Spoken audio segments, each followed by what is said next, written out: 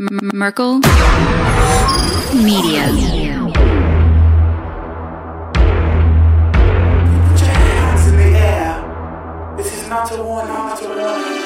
think that I'm running in place? Y'all really testing my patience. Right before I blow up the spot, I had to get back to the basics.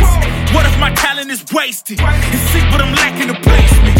Thought since I rap in the basement, but my come up is legend, is greatness. I don't care now, it's pedal to the metal. I can never quit now, I will never settle. Puppet to the game, I'm pulling strings like Geppetto. We in the same game, but I'm on a different level. I passed it. Gotta keep grinding till I'm laid up in the casket. No fake round, but you feeling too plastic. Yeah, y'all feeling too plastic. They say my style crazy, but then they straight jacket. Wow. Why you still testing my patience? Trying to turn me into something I ain't trying to be. All that hate is a heavy rotation. You gon' lose yourself, quit testing me. Don't make me lose my mind. Don't make me lose my mind. Don't make me lose my mind, cause I'm looking like Wesley, test me. Don't make me lose my mind. Don't make me lose my mind. Don't make me lose my mind, cause I'm looking like Wesley, test me.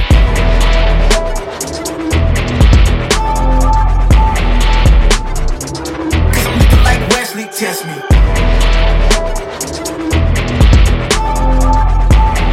Don't make me lose my mind, cause I'm looking like Wesley. Test me.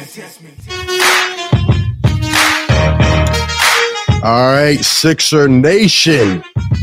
What is good? Welcome back on in. Another collab show. Lots to talk about. It's crazy, man. The difference that 12 days makes. I think we streamed 12 days ago together. Live collab show. We thought the world was falling apart, man. We thought the world was falling apart. We thought we were going into the dog days of the season. But a matter of fact, it was actually the best stretch we've had. It's been thrilling, exciting. There's a lot to get into. But the question of the day is, are the Sixers back? Are we back? Are we headed in the right direction? That was our question last time. Well, guess we're going to have to double down or give some reason as to why not today. Shout out to everybody out there, though, man. We are live on 3 different shows right now. Philly Take with RB, Pick Swap Media, Run It Back Philly. I'm RB, DJ Eastwood, and Sean Bernard. Tapping in, man. Giving you the Sixers coverage that you need. Fellas, how we feeling today? Yeah, the team looks like it's come alive a little bit. So definitely better spirits today. 7 of the last 9 in the win column. Looking good, turning things around. The boys are coming back. Reinforcements are coming. So things are looking a lot better in the Sixers world. And I'm excited to get fully into it and get chatting. Yeah, man. I think no matter what we do, no matter what the roster looks like, Joel Embiid is the engine. It's just always going to be like that as long as he's here. So, the beginning of the season, Joel Embiid, for some reason, whatever it was, didn't have any gas in the tank. But as soon as he started looking MVP form, and then of course he went out with the foot injury. But you get him back, he carries the team to victory last night. The bench getting playing time because of all the injuries could be a blessing in disguise. Yeah, man, it's I'll say it's trending in the right direction right now. Yeah, it's gonna be interesting, man. Also, your mic's a little bit touch too loud, DJ. So just check on that. But, yeah, man, it's going to be very interesting. I definitely want to hear what these guys have to say. The Sixers, after the last chat we had, they go and they win 7 out of 9 games. They go 4-1 on the home stretch that we were talking about for hours. What would they do against those tough teams? They go 4-1. In fact, the game they lost, they almost erased a 20-point deficit against the Minnesota Timberwolves. And, they come out, they get a big win against the Brooklyn Nets. I was there for that game. What a thrilling environment that was. They lose against the Hornets, but then they clean sweep the Magic 2 games. And then they go and get a huge win last night against the Atlanta Hawks. That was kind of like a benchmark game for me. What would they look like with Joel Embiid coming back? And just late thriller, man. Joel hitting big shots. Talk about a monster block on John Collins. And, man, the Sixers get it done. And I mean, we got the Cavs, we got the Grizzlies coming up, but right now, this team looks completely different. They look completely different than they did 2 weeks ago, where we thought the world was falling apart. And I guess we'll just kind of start it off. How are we feeling about this team? Are they back on the right track? And what is going on right now? Like, how do you put this into words? How do you explain your bench unit being the reason your team is finally turning the corner? Yeah, I'll jump on a couple different things here. I mean, I can't get far without talking about Shake Milton. And this is a guy who we've seen in and out of the lineup, in and out of the rotation, at times as high as the sixth man, a guy who, when Doc Rivers first came here, talked about how the league hasn't caught up to Shake Milton yet, to a guy who didn't see any minutes on the court in 4 out of the first 5 games of the season. To see him just finding his stride and really playing better than we've seen him play in years at this point was great. The Sixers need that. And we've talked about how this roster lacks ball handling, lacks playmaking. Shake Milton is showing those things. So for him to have that ability beyond just being like a microwave scorer where he can create for others, he's got that pocket pass to Joel, which looks awesome. That's huge for this team. And I think you have to find a way to get him minutes moving forward. And when just talking about this team surviving this stretch, to give Doc Rivers a little bit of his flowers here, and I'm curious to see DJ's thoughts on this. And I mean, it doesn't make it better for the Sixers for what they need Rivers to excel in. But the thing I will say that Doc is very good at is raising the floor of a team and having them win games that they really shouldn't. And we saw that out of this stretch. The Sixers just played straight up better basketball, and that's contagious moving forward. And Embiid coming back, he embraced that as well. We saw the ball continue to pop. He's still the best player on this team by a wide margin, even when Harden and Maxey are back. So to see him just put his fingerprints all over that game and dominate is huge. But it felt like he was more consciously involved with getting others the ball, making sure it's a team effort. And that's what I'm really excited about moving forward.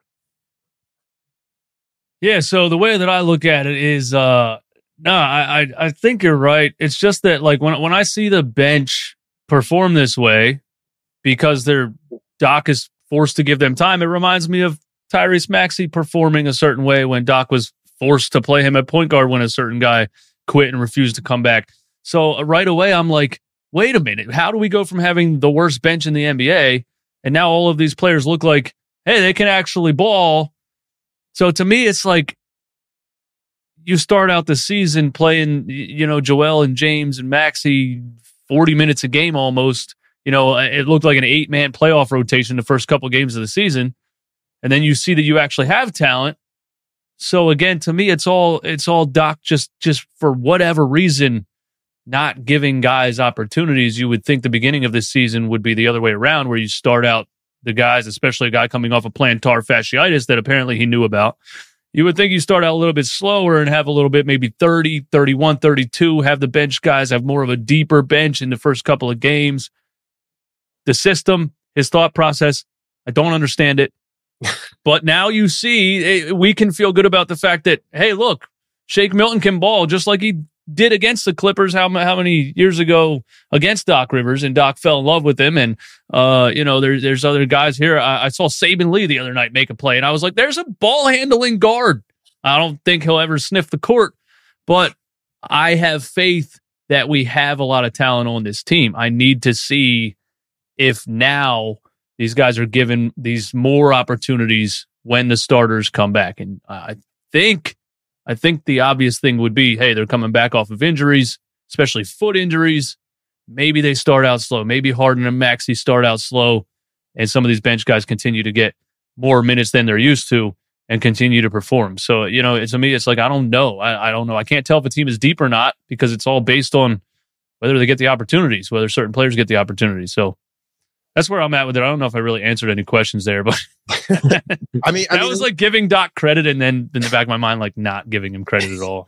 Again, like going back to where we were at before, it's very confusing, and I mean, there's a lot to unpack here. I guess I'll just start with the stretch that they're on right now. All right, I've realized 110%. Okay, it's all about opportunity, and maybe I sound like a Daryl Homer, like they always call me in the chat, but now we can finally realize, right? We have talent on the roster. We have the talent we need to win here. The problem is the utilization of the talent. And I've realized it is all about opportunity. I've issued a formal apology to guys like Shake Milton. I mean, the guy comes out here, the last 7 games, he's averaging 20 to 25 points a game. It looks completely different. And I've realized it hit me. When these guys get consistent minutes, think about anybody. Think about yourself playing sports, right? You need minutes consistently to get a rhythm under yourself. Like, imagine playing 5 minutes one game and then you don't see the court for 3 minutes. It's clear as day now, whether it's Shake Milton, whether it's DeAnthony Melton, even Matisse Thybulle, I still think isn't being utilized fully. Like he came in, had a couple nice defensive plays yesterday. And this is the same thing we preached about Isaiah Joe and Bassie. I know I don't want to bring them up, but those guys have set records on their new teams, right? So when you look at all of these guys as a collective, it is 100% about opportunity. Like if these guys get the chance to play, if you tell Shake Milton, you got 7 games, you got 2 weeks to go out there and just play your game. You don't have to worry about getting pulled after you make a mistake. You're going to go out there and play more comfortably. And man, I got to give them a lot of credit. They have turned the corner for this team. This team's back. And yeah, Doc deserves credit. The players deserve credit. But most importantly, it's about opportunity. They got the chance and they're making the most of it. And I'm proud of this squad right now. Yeah. And to your point about that, RB, there's something from like a mentality aspect for each of these players when they're not looking over their shoulder and they have a more defining, concrete idea of what is expected of them. Like Shake Milton is a guy who is either yanked out of the game if he makes one mistake or if he's not hitting the shot is kind of looked at as invaluable. When he kind of has a little more leash and able to play more free, that means a lot to these guys. And their job becomes way easier when they're not as just like rigid and structured and worried about what they're going to do. So when we see these guys playing free basketball, which is really how I would describe how the Sixers have played out of this stretch, is it looked fun. It looked free. The ball was popping. Guys looked like they were enjoying it. And that hasn't been the case for most of the season so far. It felt like there was like a miserable cloud hanging over this franchise's head to start. And to see that kind of wipe away, guys looking like they're enjoying it, like that is to me a big deal and something that's not that easy to overcome. Yeah, I'm going to double down. Yeah, guys need minutes and guys need consistent time. I mean, we've anybody that's played basketball before, you know, if you start in the summer, it's nice out, you go ball, you haven't played in a couple months, you're not going to be good in 5 minutes. You know, it might take you a week or two to get really back into the groove. So yeah, you know, you just can't expect somebody to play for 5 minutes and not play for a week. And it's always been, for me as a basketball player, I've always done better when I've had coaches and players around me that allow me to make mistakes also. And that's the especially young players, that's such a detriment to them to put pressure on them and have them thinking all the time, I can't make a mistake. I have to make this shot. I have to make this play. That's how you get young players in their own head and they make more mistakes that way. And yeah, when you're depleted and you if you make a mistake, I can't bench you because there's nobody else behind you, then now you're allowed to go out and make mistakes and play a free game. And yeah, that's how you get the best out of players. So again, I think it's circumstances that force the best out of these players. And I'll have to, you know, see if it continues. But yeah, I totally agree. You need minutes and, you know, you just can't be putting pressure on young guys to be perfect. I mean, Paul Reed's a perfect example. We've seen times where he plays amazing defense, hustles, dives on the floor, gets offensive rebounds when nobody else is getting a rebound in a game, and then makes one mistake and gets yanked. We've seen it with Matisse Thybulle, you know, so I want to say maybe Doc is growing and advancing, or maybe it's just circumstance, but yeah, I hope so. I hope maybe Doc is taking a step back and saying, look, these young guys can play. Now, you know, wish I had Isaiah Joe back or Charles Bassie. Imagine what this bench would look like right now, but it is what it is. It is what it is. Yeah, man. And these guys we forget sometimes how young they are because of the expectations that we have. You know, these are guys that don't have maybe a tremendous amount of experience. Obviously, the Shake Milton experiment's been up and down. But even Furkan, I mean, he's come in and been a little spark here and there. These guys are playing freely, man. And back to what Sean said, the ball movement has been amazing. The defensive communication has been better. I mean, maybe I'm crazy here, but this is the most fun I've had watching the team all year.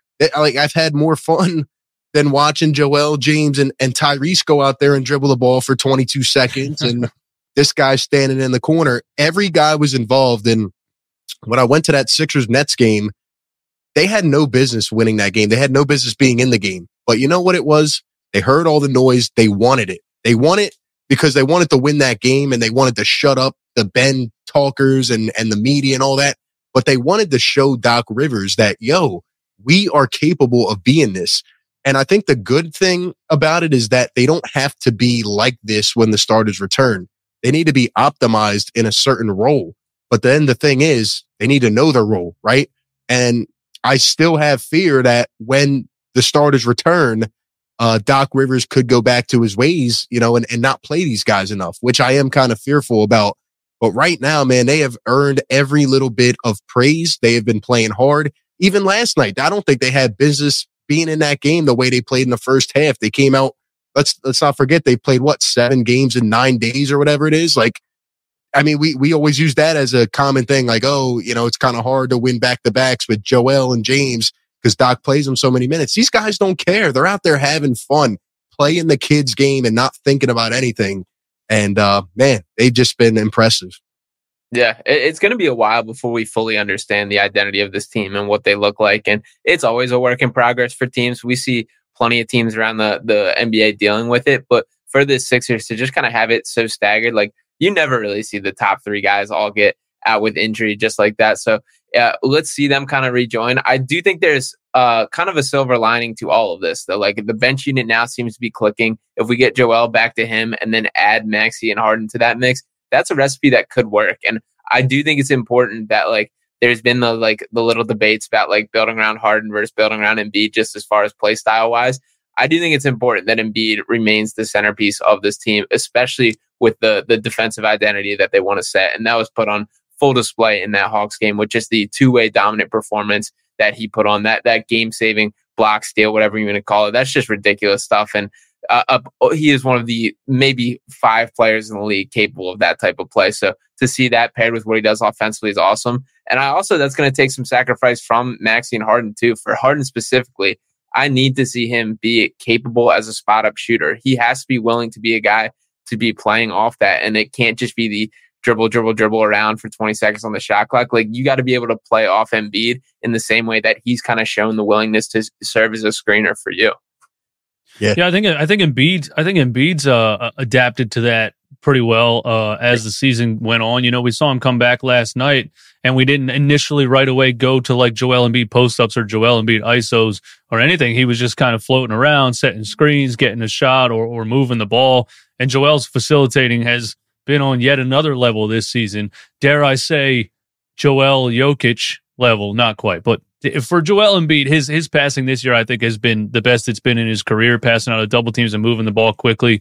And I think everybody's learning like that slow 1990s center back to the basket, leading the league in post-ups. Like, yeah, he can dominate players one-on-one all day, but in today's NBA, is that really helping you at the end of the day because you're spending 20 seconds getting a 2-point shot and the other team's coming down in 5 seconds and jacking a 3? So you have to find a balance. I think Joel's adapted to that. I don't have any worries about Harden being able to adapt to that. I just think that we get in situations where there's no movement and then he's like, all right, I got to create something because nothing's happening. And, maybe that's the reason.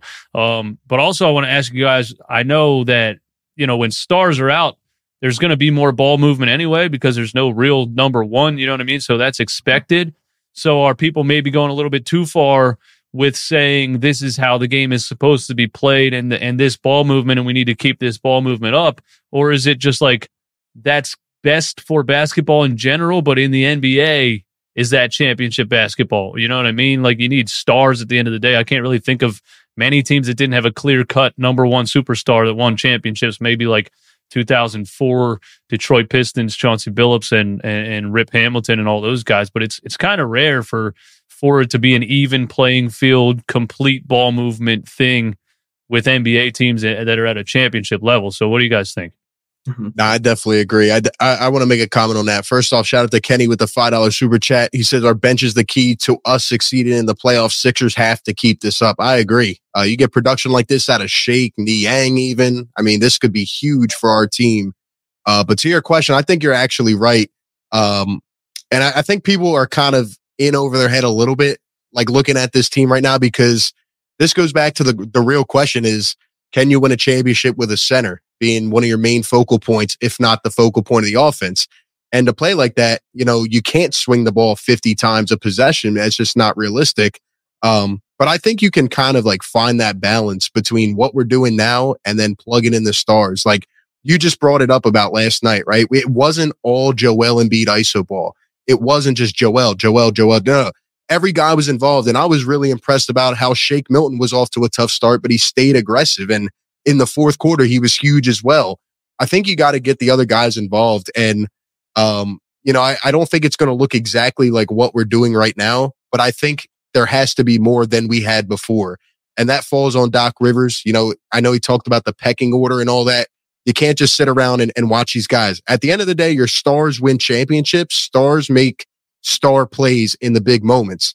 However, every guy needs to be involved. There's no reason Tyrese Maxey should spend an entire game sitting in the corner, or, you know, Shake Milton comes in off the bench, maybe, and plays a couple minutes, doesn't get a shot. No, you got to find ways to get guys involved.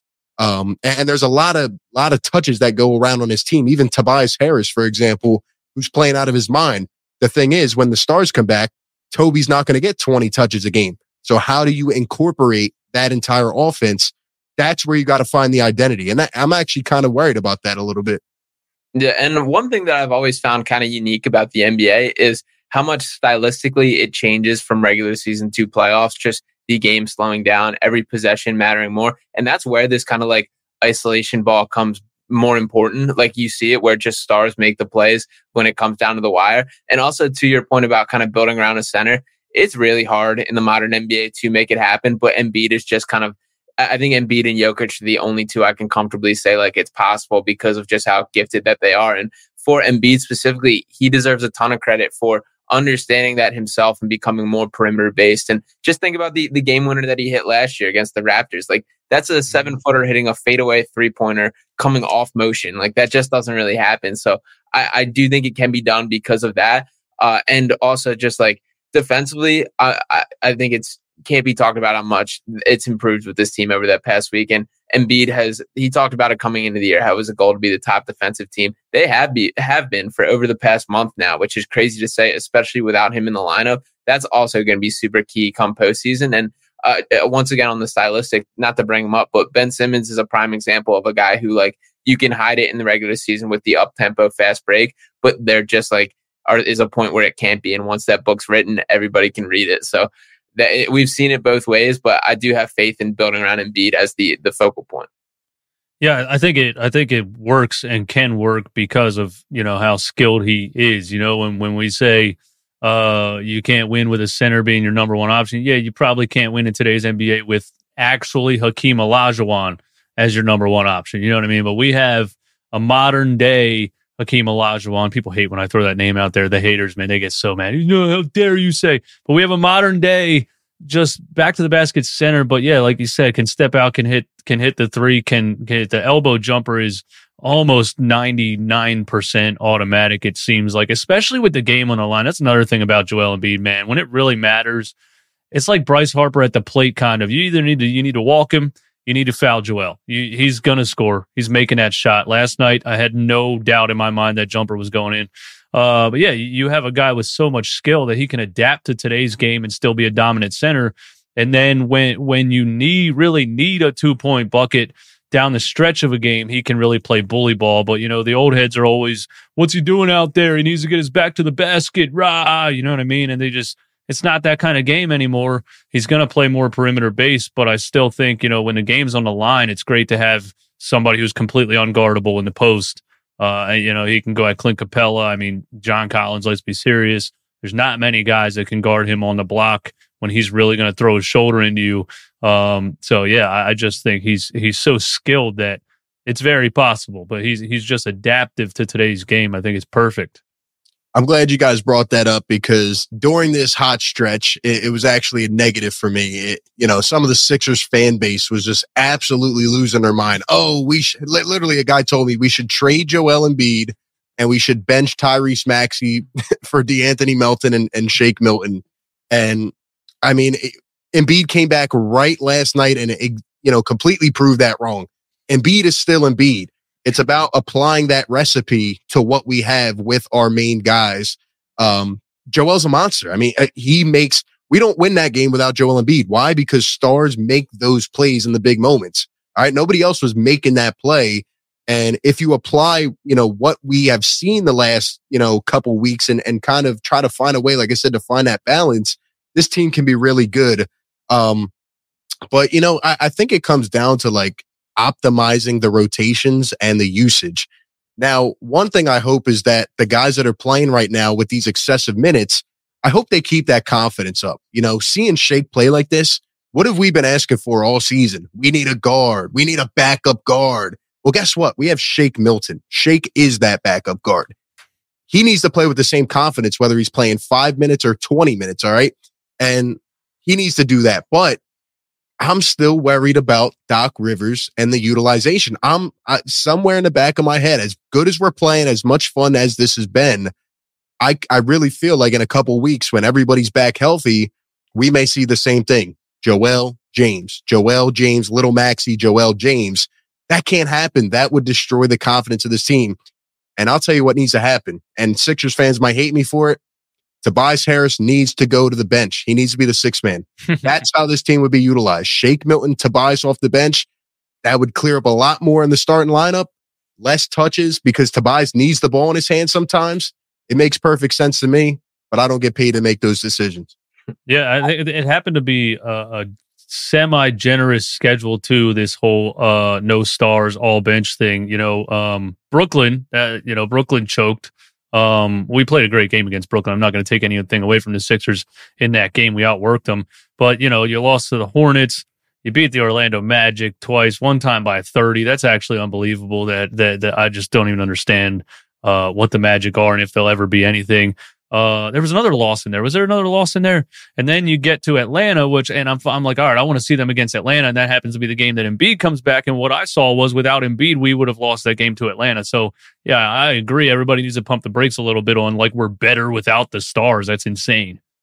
Yeah. My first read in the beginning of that Atlanta game was like, oh, we're not playing the Magic anymore. Like this is a team that like can actually play a little bit. And then we see kind of them scrap back into the Embiid, do his thing, pull this team back in it. And I just do want to shout out the shot once again. Like the net didn't even move on that final shot for Embiid. So just having a guy like that to take us home is huge and can't be overstated enough. And as far as I'm going to toss this at you guys, I don't have a definitive answer because so much of it is matchup based. But when you look at like the closing lineup that you would expect from the Sixers team, who do you kind of see making the cut? Because there's a lot of guys that I'm kind of on the border. D'Anthony Melton's a name that I think deserves to have some recognition as well. But what are your guys' kind of thoughts on that?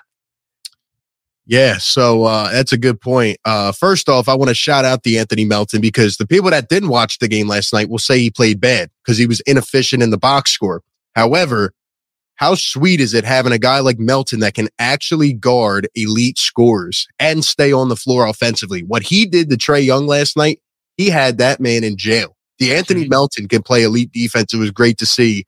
It's funny because I was streaming the game and, in the last couple minutes, you might think I'm crazy, Sean, but I would actually leave Niang in the game, late in game, because that man can hit big shots and he's not afraid to pull the trigger. And right now, Tucker is giving you nothing. And it's been tough to watch. Now, I do think he will pick it up eventually, but George Niang, to me, has been playing his butt off right now. And I like him in the final lineup. And I think if it comes down to it and you find him open on the wing, he's going to knock down a big shot. So I would say George Niang. You guys might call me crazy and call me a flip-flopper if you heard me all season, all summer. But I need more Matisse Thybulle in the game. Agree.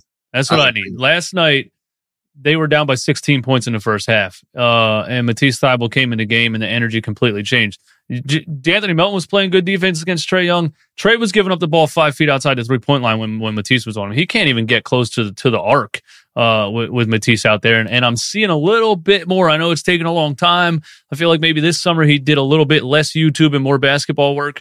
I'm seeing a little bit more offensive skill out of Matisse Thybulle. Last night, a drive and a left-handed finger roll. I almost passed out. You know what I mean?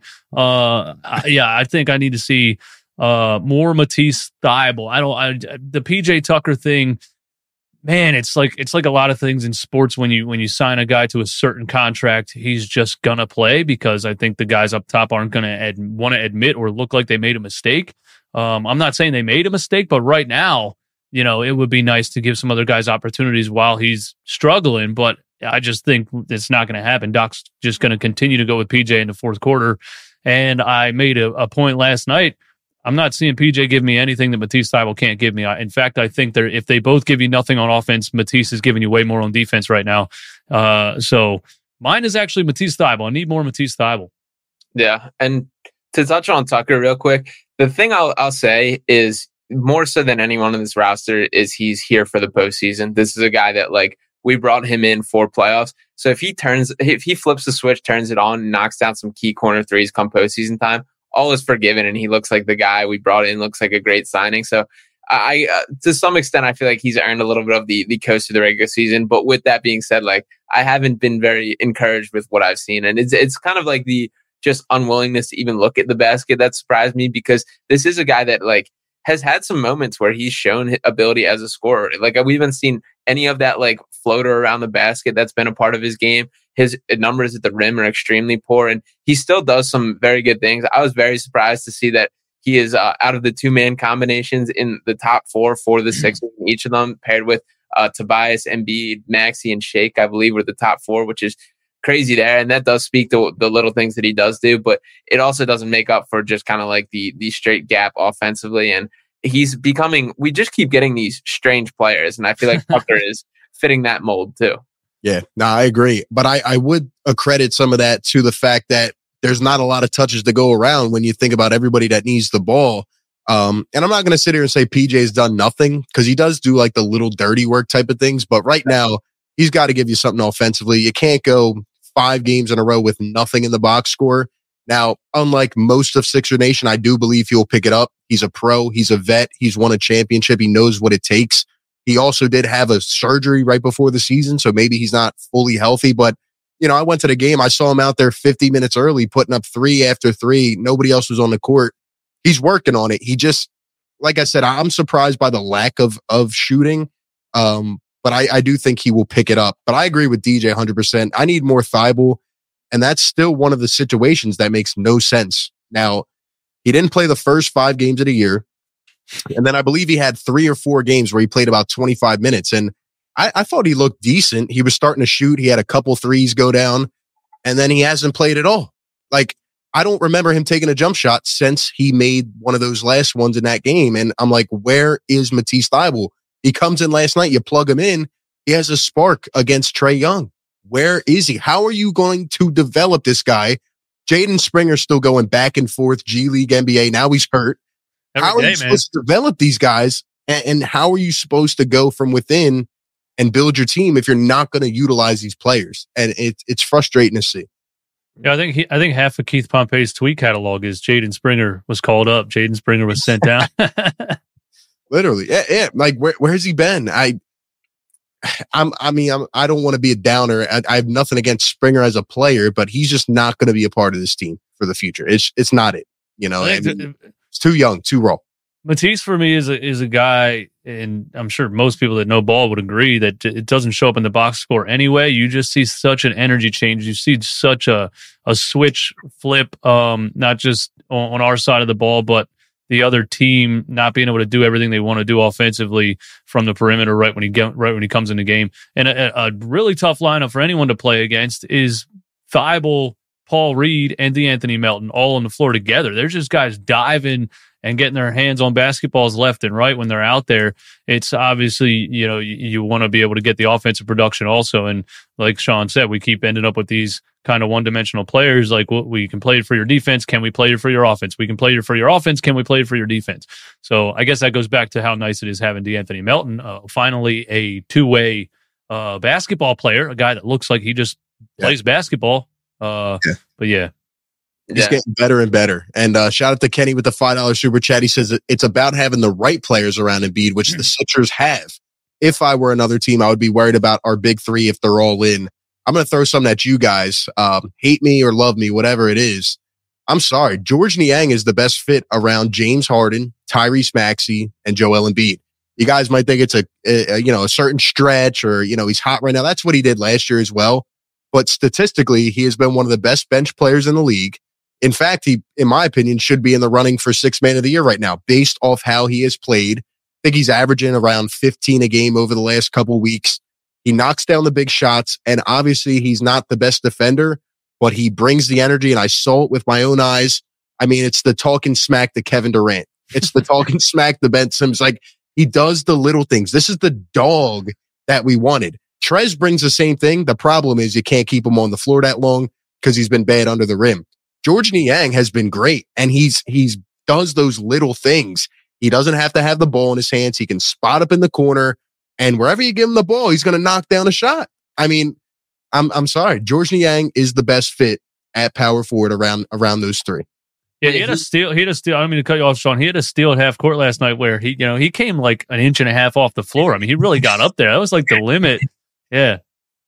Yeah. He's I mean, first off, like the just willingness to shoot, like he just gave him an inch of space, which is pretty far into this roster of having guys willing to just let it fly like that. And some of it definitely has to do with that lack of jumping and that he just doesn't really get off the ground ever. He just purely shoots all arm, but it works. And he is kind of one of the rare guys that fits with both Embiid and Harden, which has been harder to find than I feel like it should be. But that kind of floor spacing, the thing that I will say, and I do love Niang with all my heart. I love the shit talk. I love everything he says. The softest flagrant foul in the world on Ben Simmons, and then to come back and manage to get a technical while not even being in the game after that John Collins dunk last night, or the Joel Embiid block on John Collins, I'm sorry, was awesome.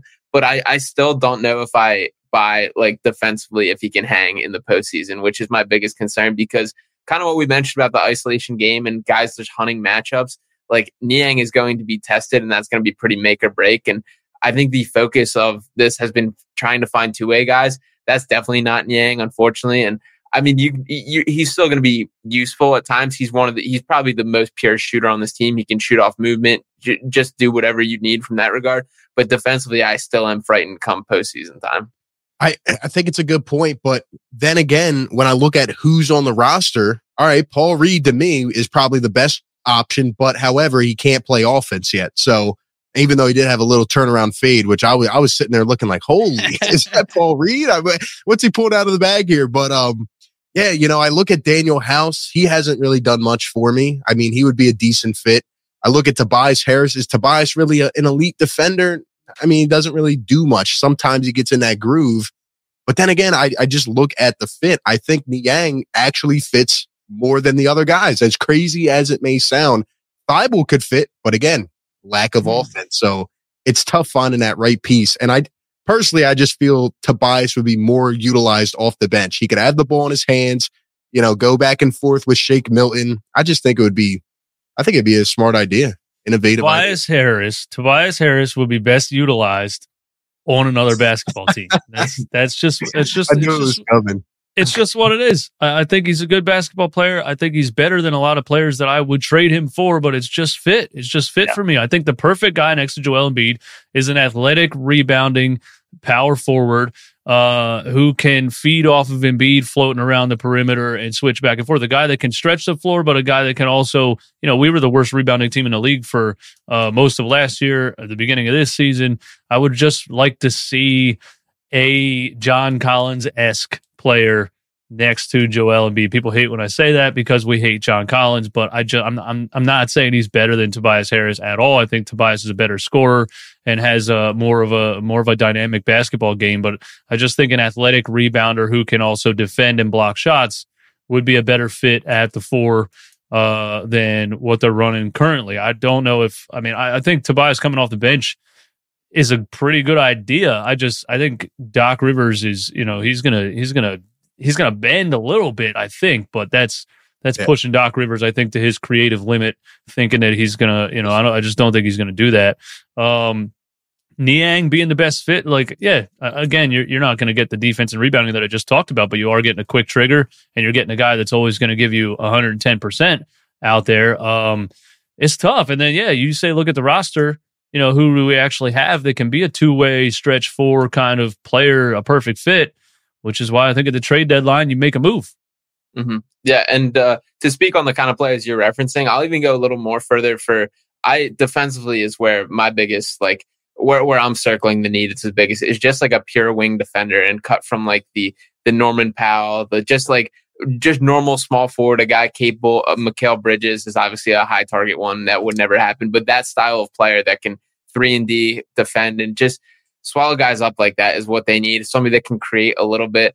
And Tobias, as far as moving him to the bench, there's been a lot of kind of bending on the getting Tobias kind of out of the reps, but this is still the highest paid player on the roster this year. And that's speaking of paying a guy and kind of sticking him to that is kind of Tobias. And it does suck. That's just kind of how it is. But I just can't see it happening, unfortunately. I mean, to keep this convo moving forward, I like bringing this all together. I think it's going to be very telling the first couple games that everybody is back healthy. Yeah. Are we going to go back to what we saw the first 12 games of the year, or are we going to try to replicate what we have been seeing recently, but plugging in our pieces? And I think it's going to speak a lot about Doc Rivers. Like, was all this for nothing? Was all this just to, give our guys some rest? Maybe it is a blessing in disguise, right? Having these other pieces that can play off the bench and, like giving us some confidence finally. But at the end of the day, we can't go back to what we saw before. And really, I think I'm trying to bring up a higher question here. Do the players have to look at themselves now? When we look at Joel Embiid, when we look at James Harden, do they have to look in the mirror? Because we've given Doc all the criticism, as, a lot of it is deserved. But what about Joel and James? What about James Harden, who was playing out of his mind before the injury? How does that game look with James Harden? I don't think he's ever played a brand of basketball like that. So, what is that going to look like? How about Tyrese? How are you going to get him incorporated? These are a lot of the questions I have. And if it goes back to looking like what it did before, just the stale, just not pure, just, really just isolated garbage that we saw, that can't go on. We're trying to win a championship. You have the formula now. You got to apply it. Mm-hmm. And one thing I've if you pay attention to Embiid's quotes post game, I always read into these probably a little more than I should, just because I'm always curious, kind of getting a window into his mind. There was a quote a couple weeks back that really stuck out to me. This was right after Harden and Maxey got hurt. So when Embiid was the focal point before Embiid got hurt, and they asked him about the playing through him as kind of the point center. And he said that, this is how we need to play every game, regardless of who is there. And that was one that made me kind of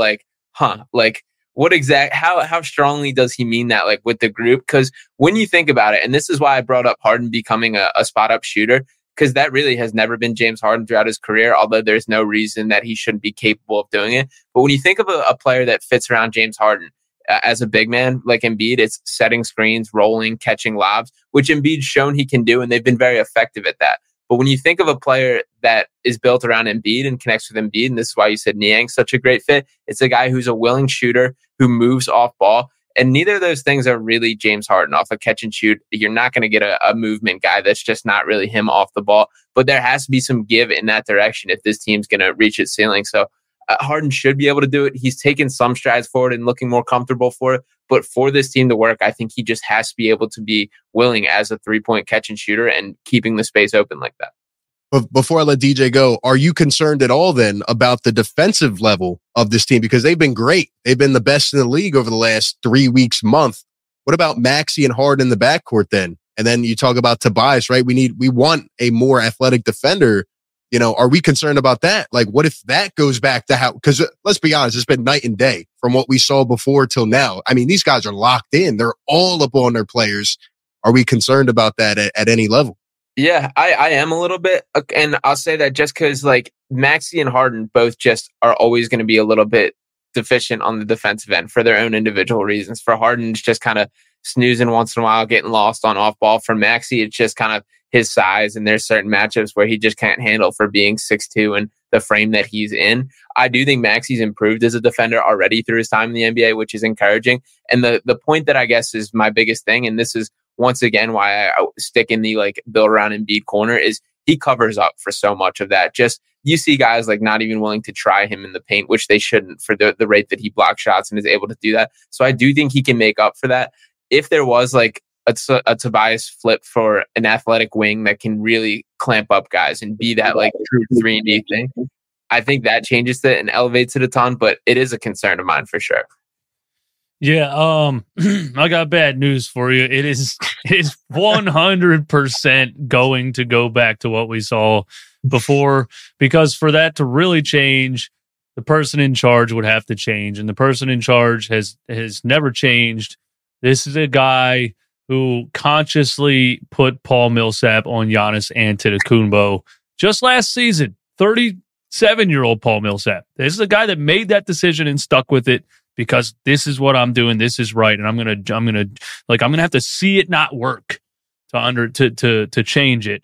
And I just if he was, man, I don't have faith in him adjusting or accepting that he needs to do things differently. That's just not him. It's not what he's ever been. He had disagreements with the Boston Celtics just a couple years after he won that championship and got traded. It's just who Doc Rivers is, and it's just going to happen. You talk about PJ Tucker coming off of a surgery at 37 years old, playing this much in the beginning of the regular season. These are things that, to me, I'm not a basketball expert. I'm not a sports expert at all. They flat out don't make any sense. And I've seen it from him for 3 seasons now. There's no reason for me to believe he's going to be adaptive at this point. So sadly, I see it going back to what it was. So then applying my question based off of what Sean said, then what point do we look at the players? What point do we take a look at Joel Embiid and say, well, you got to look in the mirror. You got to look at what's going on here the last couple weeks. And James Harden, you got to look in the mirror and say, I got to adapt my playing style. Or are they too up there where they say, no, this is going to be a star-run team, even though it should lead with them. But do they look at themselves at all and say, well, maybe we just saw what worked and we try to adapt? Am I crazy for thinking that? No, I think it has changed from the beginning of the season till now, and I've seen more adaptiveness. What word am I looking for? Over the course of the beginning of this season than I have the past two. And people want me to say that that's Doc Rivers like changing things, but he's never changed in his career. To me, somebody at the top started making some phone calls and saying, listen, Doc, you're going to have to listen to what Sam's saying. You're going to have to listen to what Dave's saying, and you're going to have to listen to your staff here, because you started out the season looking atrocious. And then things started to change. So there could have been pressure put on him. Maybe at this stage in his career, he's like, I got 3 years, $25 million a year. I don't want to get fired right now. I'm going to get the money anyway. But, maybe I'll start to listen to other people. So maybe people said things to him. He started to listen to his staff. Or for the first time in his 61-year life, he started to have an adaptive, coaching philosophy. It is what it is.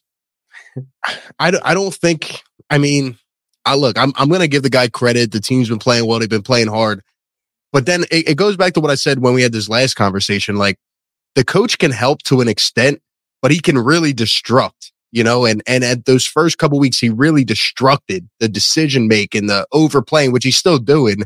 It was tough, but I just credit it to more of like what was needed to be done, right? Like, certain guys were out. The other guys got to step up and do the job. The other guys stepped up and wanted it more. They wanted it from within.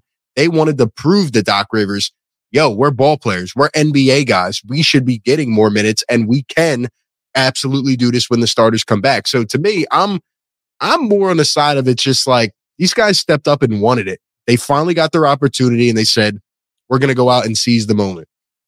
Yeah, definitely. There was like an intensity that they played with, which wasn't seen through the first couple weeks of the season. That I think there was kind of a reality check, that happened is like it doesn't matter if we're more talented. Like, we have to go out there and take it. And that this team has needed that for several years now, to be honest. So I'm happy things seem to be changing in that regard, but it's all going to kind of be a work in progress until we get to the postseason and see that happen. And it's good to see them kind of going down the same path, but they still have a ways to go with like mentality issues, which has been something that kind of has clouded this team throughout this era of Sixers basketball. So I'm happy to kind of see the tools be put together, but it all has to come together when everyone's here.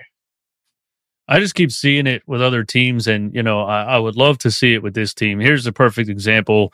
AJ Griffin is 19 years old and is playing 17 minutes per game for the Atlanta Hawks. Yeah, they're not like a juggernaut. They're 11-10. But like, yes or no, would Doc Rivers play a 19-year-old kid 17 minutes a game in an NBA? He kind of treats the entire regular season like every game matters so much. I just can't even look at the young kid over there. You know what I mean? So the more I see, and the NBA keeps getting younger. We keep catching up with, I know it's the most talented basketball league in the world, but other countries have 16-year-old professional players. We're going to eventually be in the Luka Doncic when he was playing professionally overseas. We're going to eventually be in that now, especially now that they've gotten this, like you can get drafted out of high school again. We have to start moving towards giving guys a shot. These young guys that we call young guys that Doc doesn't give a shot are like 24 years old. Isaiah Joe's 24. Yeah. What age are you not a young guy anymore and you're allowed to play? And 19-year-old players are playing 17 minutes a game. So, I'm glad you brought that up, and it gave me a great leeway to bring up what I do every single show. The Sixers should have kept Isaiah Joe. All right, they should have kept him. He hit the most consecutive threes in a game in OKC history. 9 straight. They beat KD's record. Like DJ said earlier, we're not basketball experts. We just study our team. We just watch. The guy had talent. If there was a run, all right, I'm going to give you a bold take right now. Let me know if you agree. If there was a run like this where everybody was injured and Isaiah Joe was still on this team, he would have went out there and looked like a damn superstar. I'm sorry. Charles Bassey too. If they were here during this time when everybody was injured, they would have went out there and earned themselves more minutes. What do you guys think? Yeah, I think he showed that last year, or it might have been 2 years ago now, during like a stretch where everyone got COVID, and he kind of like stepped up and did his thing. He was exactly who we've thought he was since the beginning, and he showed that then. He continues to show that with the Thunder, and it also like shouldn't go without forgotten that there's still an open roster spot on the Sixers team right now. And like, why do we have an open roster spot?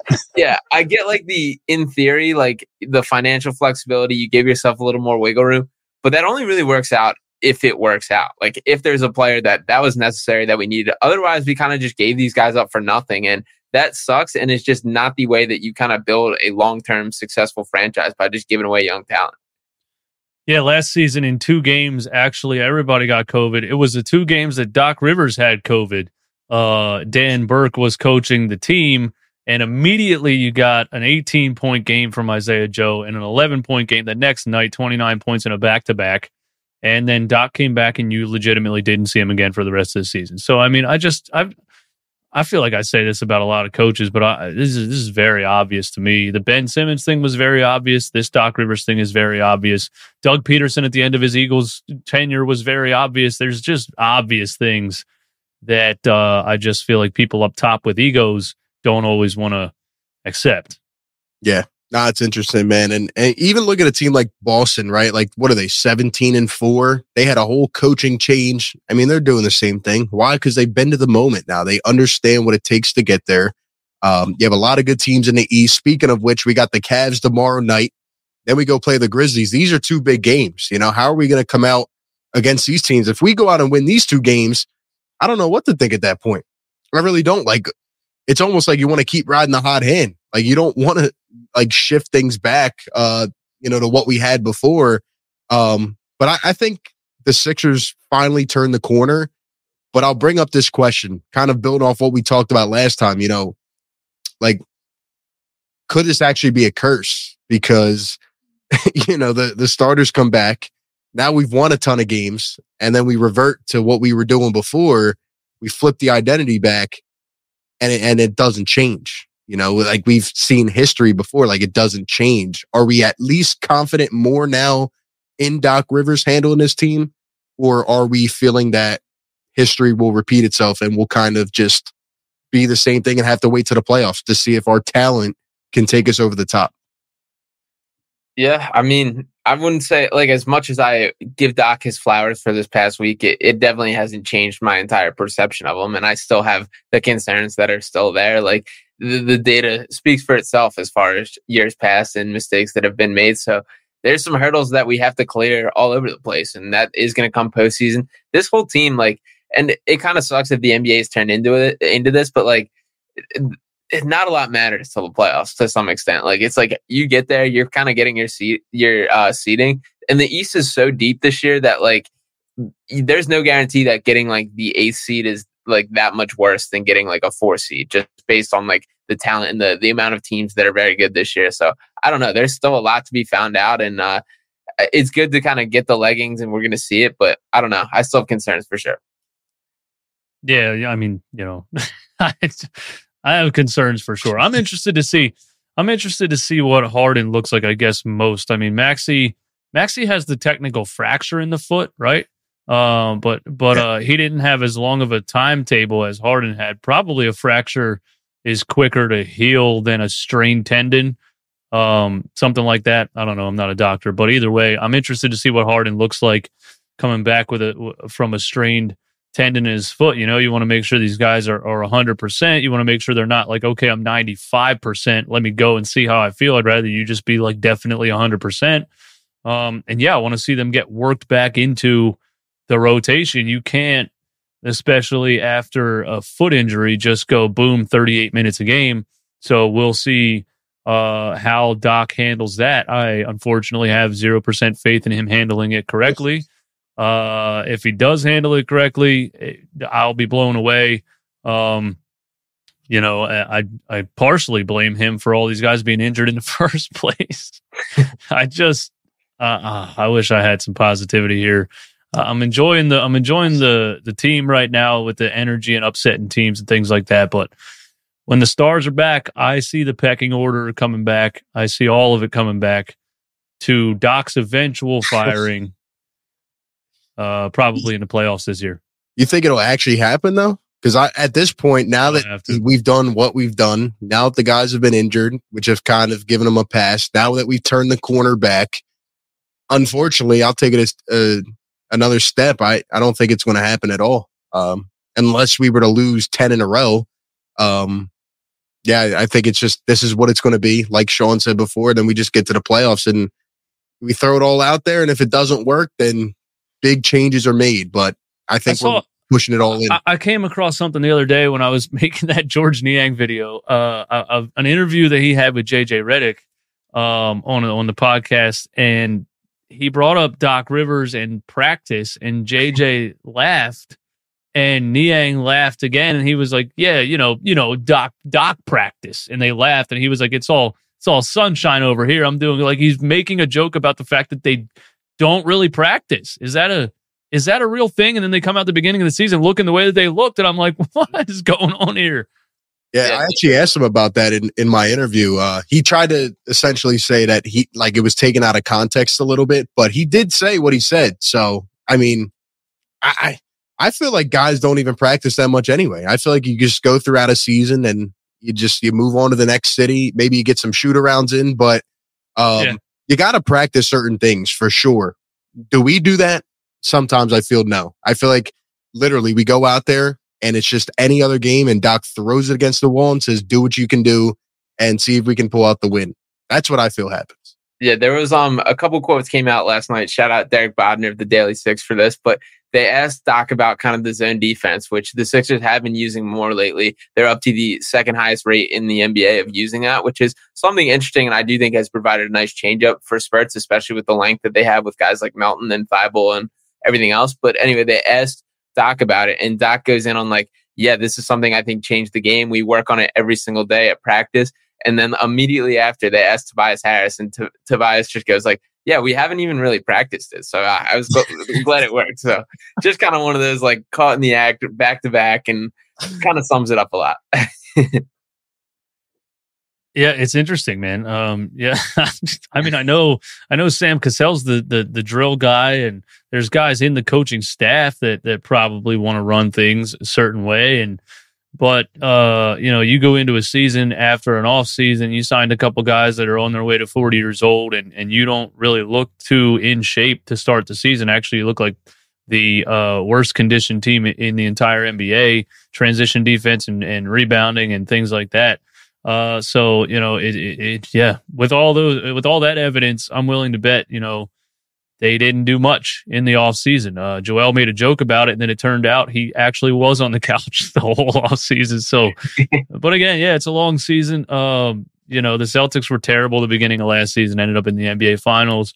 It's one of those games you can take 30, 40 games to get up to speed. You really can when you have the talent, when you know you're going to be in the playoffs, you can do that.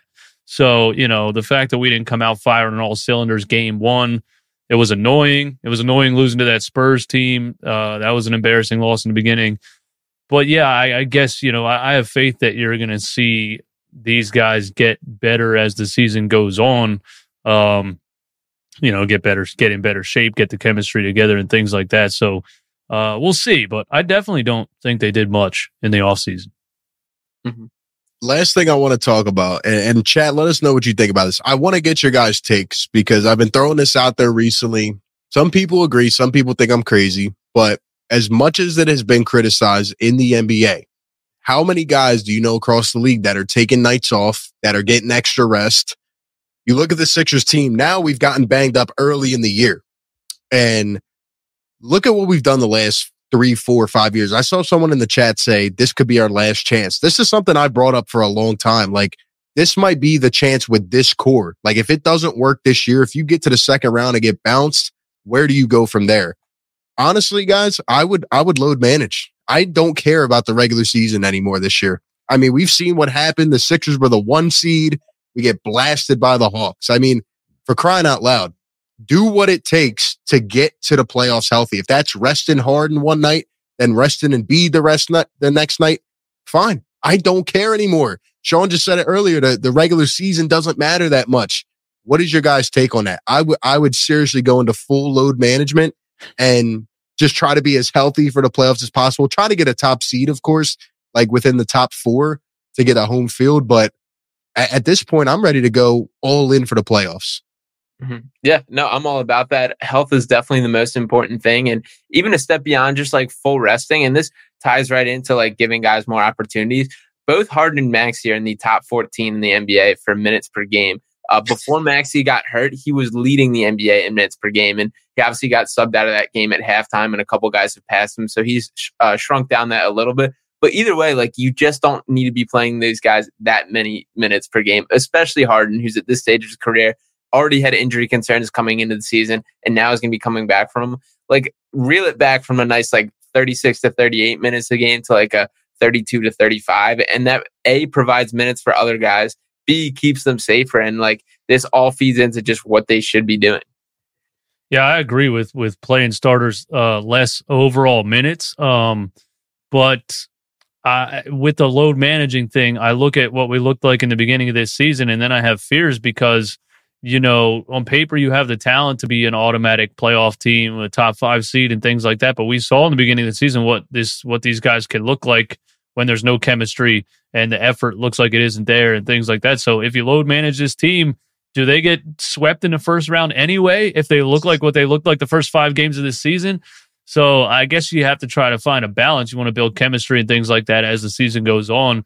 But I definitely agree they shouldn't be playing 38, 39, 40 minutes in a regular season NBA game.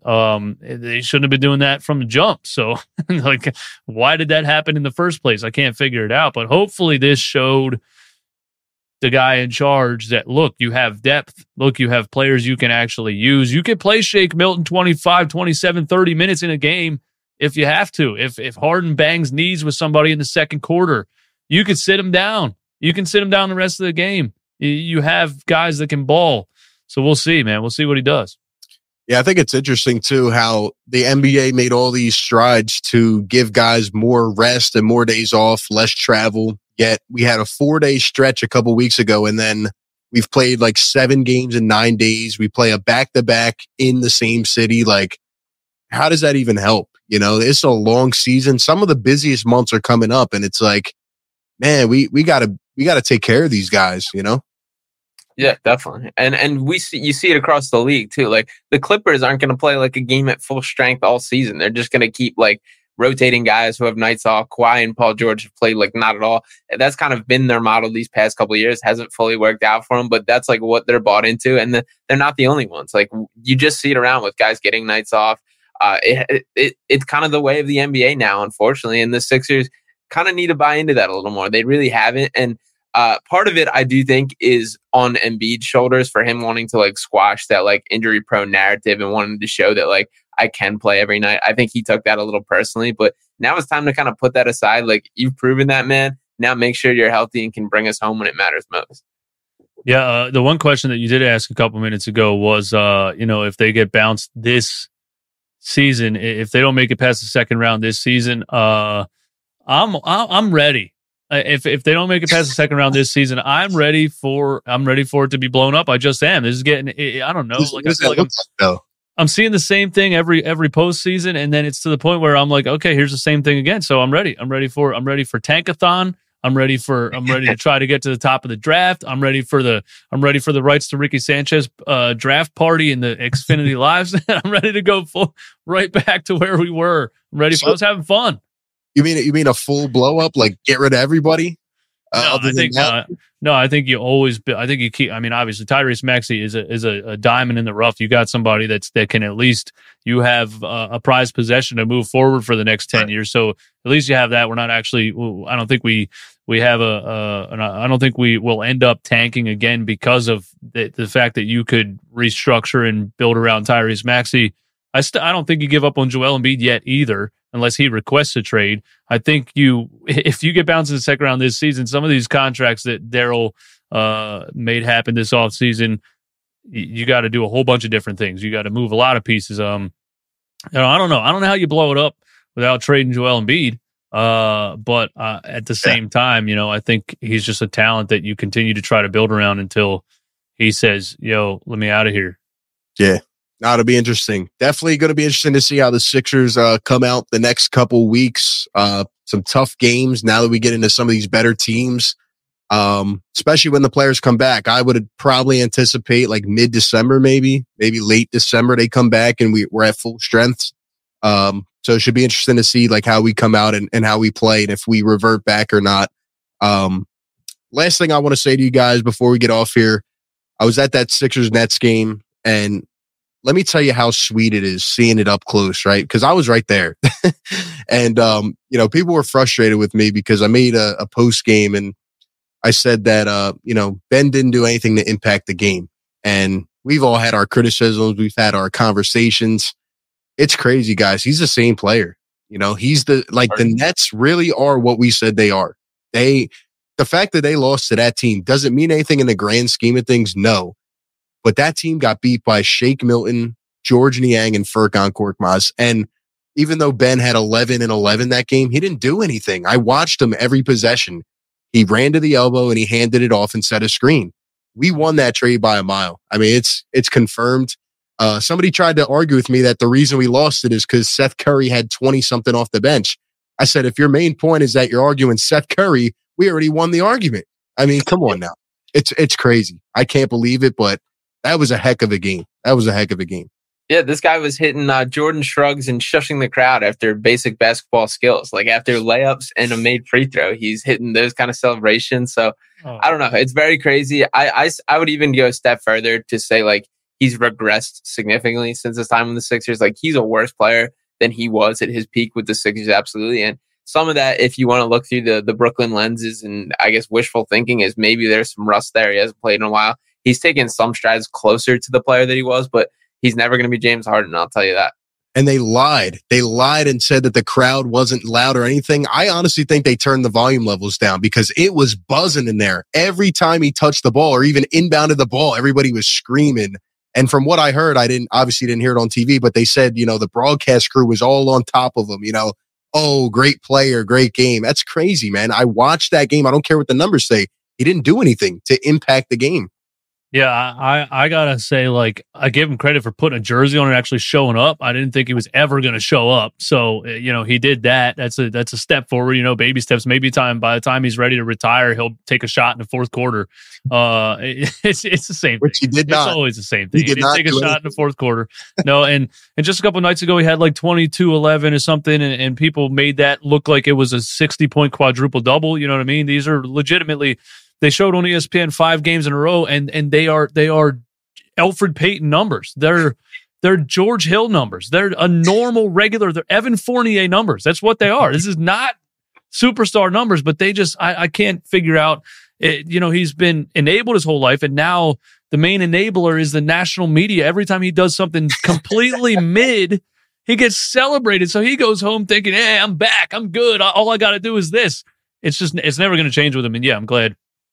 That is somebody else's problem. When I told the Nets fans straight up, I said, nice little 22-11 game. Just wait till a game or two. He does it, and then he's like, okay, everyone's satisfied. Now I can go back to just setting screens and passing the ball. And he does it. He does it every time. He's done it for 5 years. He's not going to change. It's crazy, man. I when he went off the floor a couple times, I was actually hoping, everybody in the section was hoping that he would actually come back on the floor because, they just couldn't do anything offensively. But yeah, I just wanted to bring that up because like seeing it with your own eyes, like I never would have thought I had seen him like that. It was just weird. The game is just weird, but he doesn't look nearly as in shape as he did, when he was his early years here, and he relied so much on athleticism that, he can't do those sorts of things that he was doing. And then that kills his confidence even more than it already was. And now he knows he can't really take a guy to the hole and dunk on him. So he doesn't even try. So it's like, Yeah. Where's it going? He was getting cooked down low. He really was. It was crazy. But yeah, it's funny, man. The Nets, I don't see them really going anywhere. I do think there's good competition, even though like the Jazz kind of came back to life a little bit. The Clippers haven't really done much. Like there's an interesting progression heading this season, I think. The Warriors are struggling bad right now. I think we could see some new kind of blood kind of rising up this season. You obviously have your still constants, right? Like the Bucks, the Celtics, but the Cavs, who we face tomorrow, they've been playing some pretty good ball. Yeah. You know, even the Grizzlies, who we play Friday. So I think it's that time where like these new stars are finally taking that reign. Like it's no more LeBron. It's not KD, you know, it's these young guys. So yeah, those are two perfect teams for us to face after this, like 5 or whatever games of beating some pretty bad teams with our bench. These are pretty good tests coming up. The Cleveland Cavaliers and then the Memphis Grizzlies. And those two teams are good examples of teams. I was going to say with the load management thing, like, do you think load management is helping a team like the Clippers, who are just rotating guys every night because they get to the playoffs, and are they even in chemistry shape or basketball shape to compete? And, you know, teams like the Memphis Grizzlies and the Cleveland Cavaliers and just younger teams that are just a lot of combo guards, a lot of guys that get up and down the floor, a lot of ball sharing.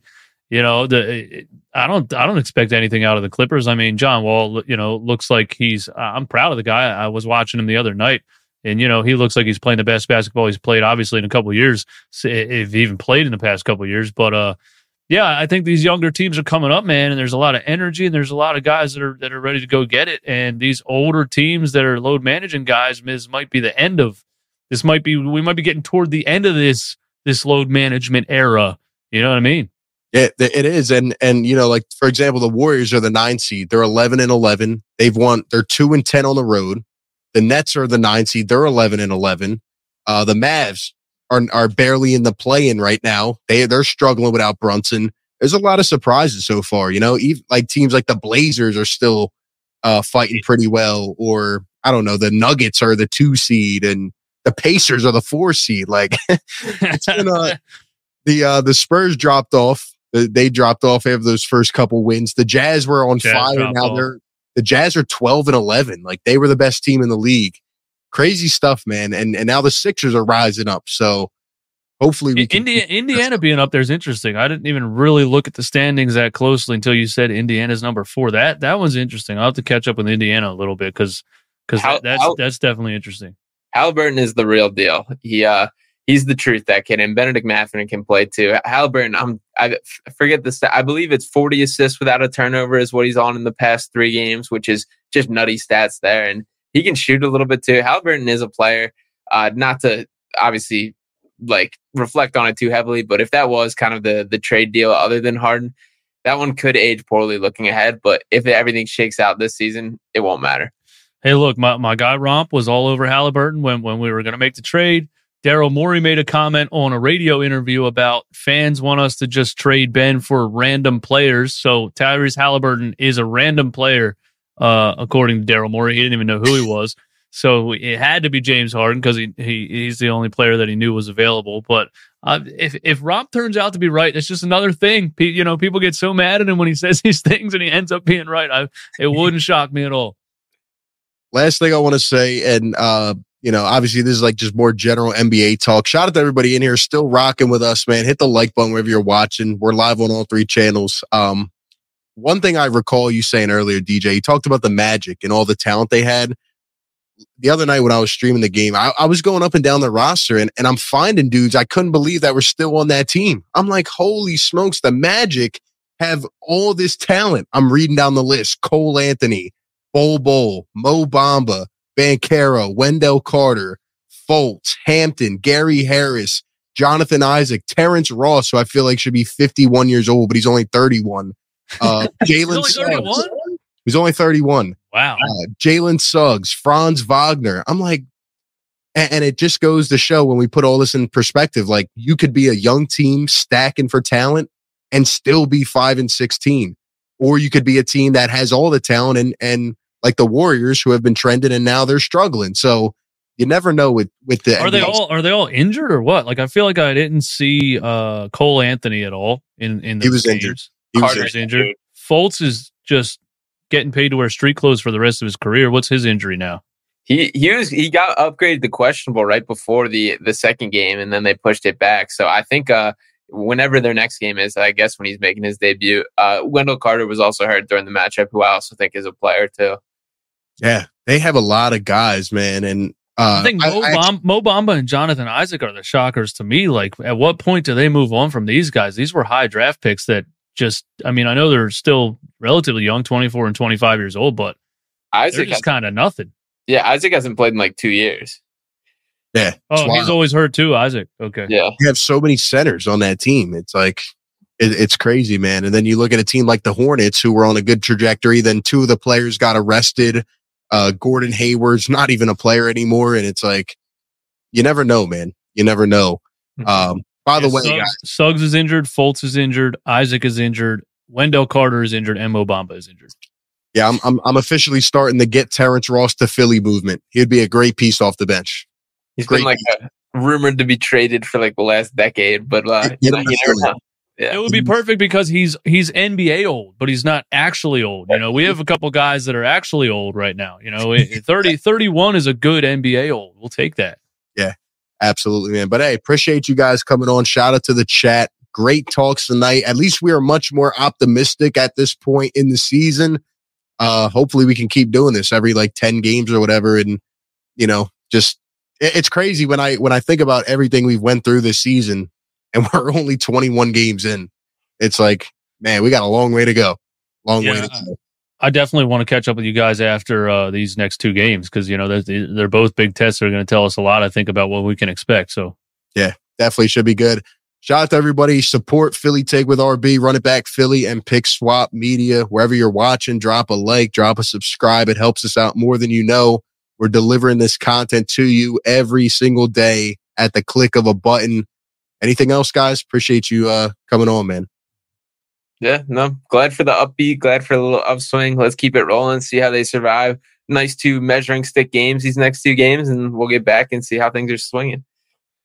Yeah, I'm excited to get back into the swing of things. I had kind of a week off with the week of Thanksgiving and all that. It was tough for me. It just happened to be those games where, you know, we were playing the deep bench, most of those games against bad teams. So I didn't care that much that I missed them. There were some performances that I wish I would have saw, but you're ready to get back into it, man. We got some good games coming up. So last thing, prediction for tomorrow night. Do the Sixers get the W against the Cleveland Cavaliers?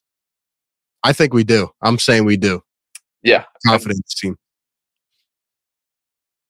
Sean says yes. Yes. All right, we got a unanimous yes. Yes, but yes. It's not going to be pretty. We're going to get beat in a lot of categories, but once again, Joel Embiid is going to carry us to victory in the fourth quarter. I think that's going to happen. Let's go, man. Let's go. Get the dub. Someone said 112-102. I like it. All right, everybody have a great night. Appreciate y'all for tuning in. Hit the like button and catch y'all on the next one. Peace. Quit testing me. Don't make me lose my mind. Don't make me lose my mind. Don't make me lose my mind, cause I'm looking like Wesley. Test me. Don't make me lose my mind. Don't make me lose my mind. Don't make me lose my mind, cause I'm looking like Wesley. Test me.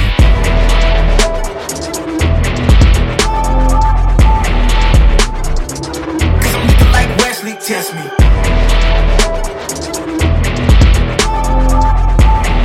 Don't make me lose my mind, cause I'm looking like Wesley. Test me.